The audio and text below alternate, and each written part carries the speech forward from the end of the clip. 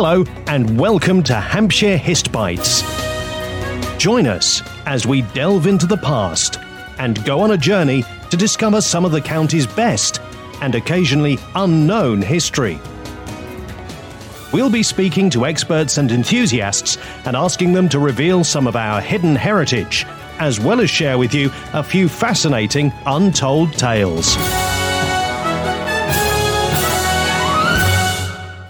Hello, and welcome back to another episode of the Hampshire Hist Bites podcast. I'm Ellie, and I'm here today with Dinah Johnson, founder and creator of the Handwritten Letter Appreciation Society. Hello, Dinah. Hello, Ellie. Thank you so much for joining me. Oh, thank you for having me. We're going to do a quick chat on letter writing, which may not seem so important these days, but thanks to the recent pandemic, it's kind of made a comeback. And before then, Dinah, you were a big fan of letter writing anyway, weren't you?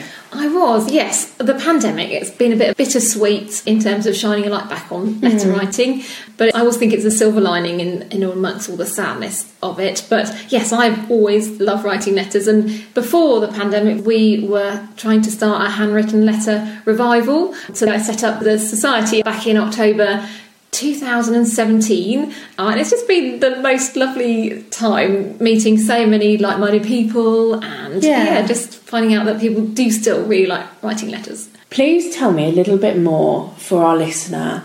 What does the Handwritten Letter Appreciation Society do? How does it work? And what do you end up with?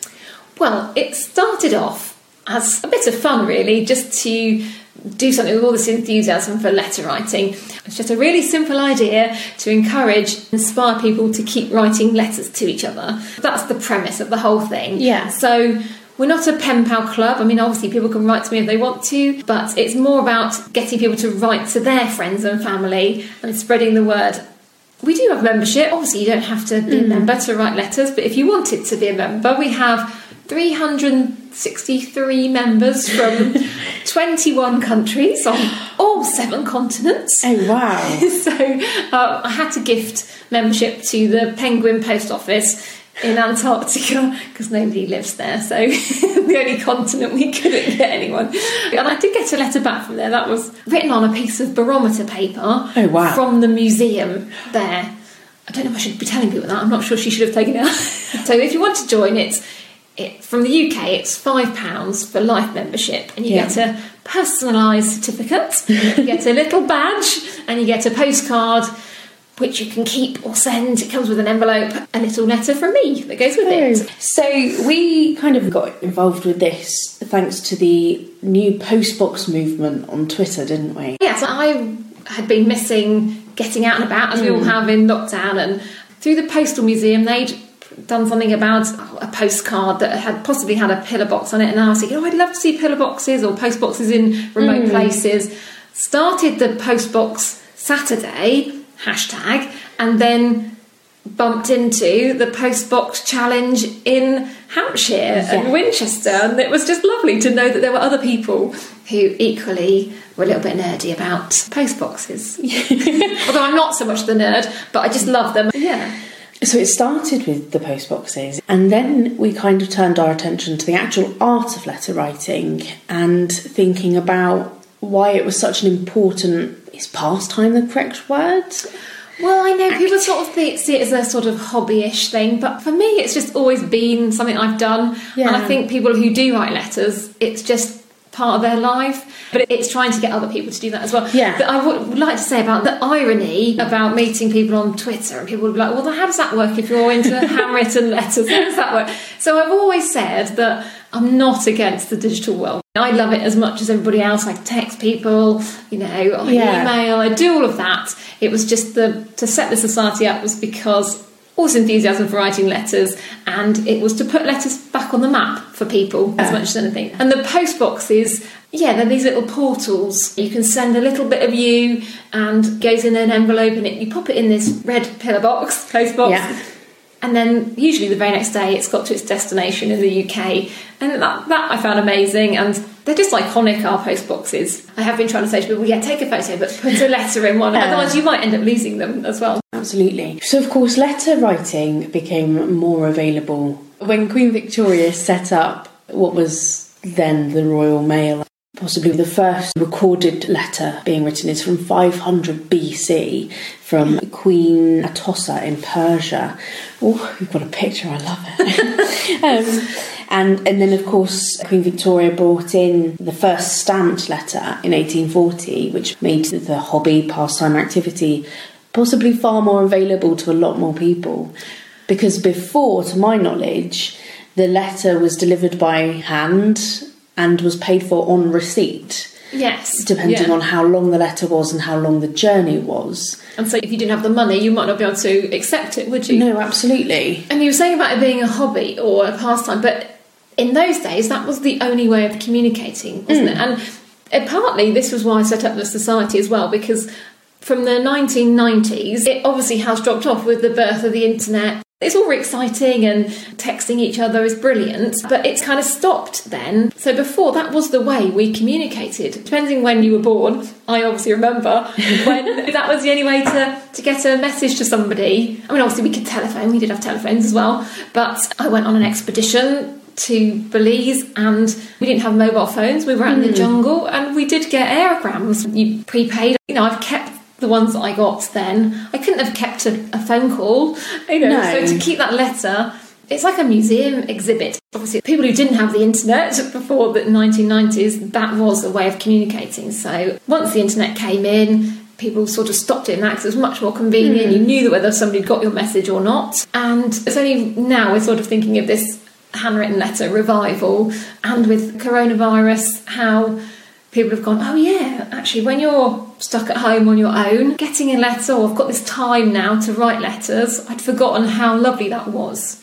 With social media and things now, life is so open and you are essentially very vulnerable to a lot of people's opinions. With letter writing, do you find that people are more closed off, or is it a different kind of openness, vulnerability? Well, the other things I've been trying to encourage a quiet revolution in the art of intimacy. So I'll tell you something in my letter, and that's solely for you. I'm on Twitter and Facebook and all of those with the society to get the message out there.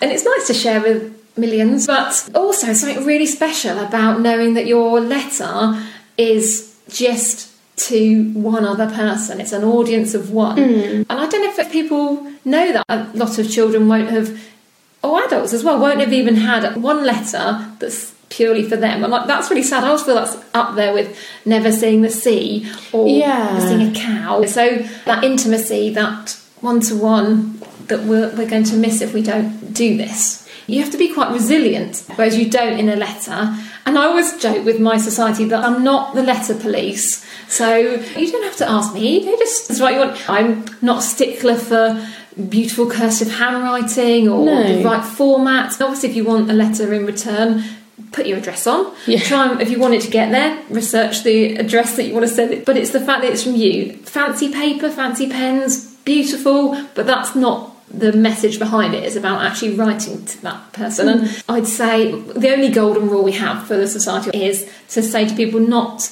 to share them on the internet. No. Maybe quotes. I think quotes are fine, and obviously you can share it with loved ones in the house or friends and go, look at this letter that I got.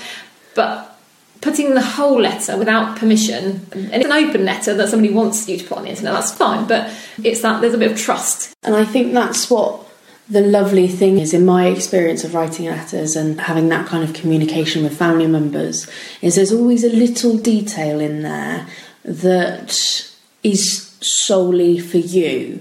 And when we use letters as primary sources in academic study or research, we cross those little lines. And in the same way, looking at somebody's Twitter account, we look far deeper into their lives and understand people on a different level.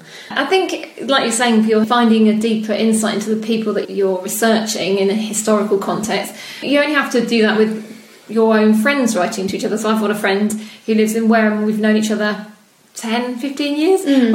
But because I set up this society, I guess to humour me, my friend would write me letters. And we started to write more letters to each other. And you just see a side to them. My own children have sent letters to me in my own house, and again, there's sides of them. I thought I knew my children really well, but just also, that's really funny. They have a funny sense of humour and insight, and that is obviously the same for famous people in the past that you're researching. So it's being respectful of that information, I suppose, as well, isn't it, in terms of historical referencing? Yes, absolutely. So there's a couple of projects going on at academic level currently with letter writing and sharing letters. Does that then pose a problem for historians? Should we be looking at these letters? Should we be researching them as we do and referencing them in works? Or do we leave the letters to lie? Because they are such personal artefacts. Where does the fine line go? I know, it's a fascinating question, and I'm not sure I know the answer. I think everybody feels voyeuristic reading other people's letters. But if you're passionate about history and the people in it, you wouldn't miss that opportunity to read them, would you? And find out. So, I don't know. I guess if they're long gone, they're not going to come back and haunt you. they will. I'm worried about that now.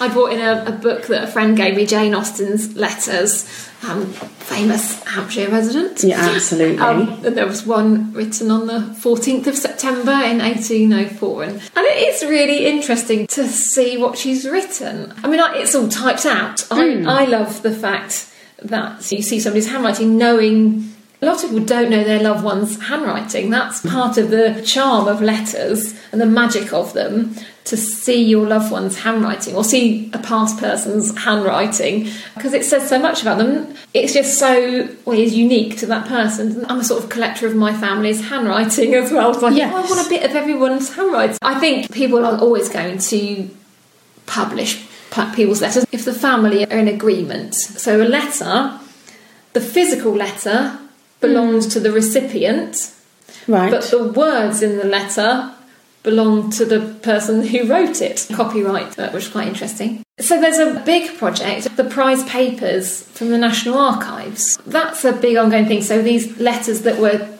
taken off boats that were captured, so 250 years ago, that were prizes. And so they're just working out and archiving what to do with them. So letters that were going across to America, there's thousands of them. They've invented this technology, you can read them. I sort of think, part of me is like, well, if you're going to do that, you might as well just open it. But from a historian's point of view, I don't know whether it's better to keep it like that. It's a tricky one, but it sounds like a fascinating project. I had no idea that was even going, or that the library held those artefacts. It was to do with when they've captured the boat, it was evidence that the boat was theirs. Right. It kept all the contents, and a lot of them were the letters that were on there as well. So there's 160,000 undelivered letters still in their mailbags. And the letters document the experience of ordinary people during the American and French Revolutionary Wars and even the Napoleonic conflicts. And they date from 1652 to 1815. That's brilliant, that they still survive and they're still there. And still unread. People's news, and some of it will be mundane, probably, but it meant so much more then, didn't it, sending that letter, because you couldn't just ring ahead and go, did you get my letter? Did you get my news? Yeah. That bit of news in there, it might have contained exciting news, it might have contained declarations of love or death, any of those things, and they never got there, which I guess people might say, well, that happens these days as well, but there's other ways of getting a message, isn't there? The writing the letters now, I always think that letters are in the here and now. It's about in the moment you get it, and people do tend to keep letters. So for historians in the future, there's going to be a gap, isn't there, for about 30 years when only a few hardcore letter writers carried on writing letters. So encouraging people to do that now means there will be a more varied view of the world. But the art of letter writing sort of dying over the last 15 to 20 years, 30 years, that there'll be a lack of oral history on the time. I recently found my great-uncle's diary from the Blitz when he was 14, and we've transcribed that and typed it up. But it's just another opinion on what was happening. of somebody living through it, a voice that is now gone. Are we losing that aspect of history and of sources? Well, I think it obviously will exist. It's all on the internet and people's hard drives. It's whether we'll be able to access that. I guess people will always keep old technology and be able to access it, but it won't be quite the same. And that's what's so brilliant about history, is that so much of it you can hold still. Yes. You know, when you find a letter from grandparent to grandparent from 60 years ago, or a relative's letter from 150 years ago, it's that, oh my goodness, this is real. They held that. They wrote this. Yeah.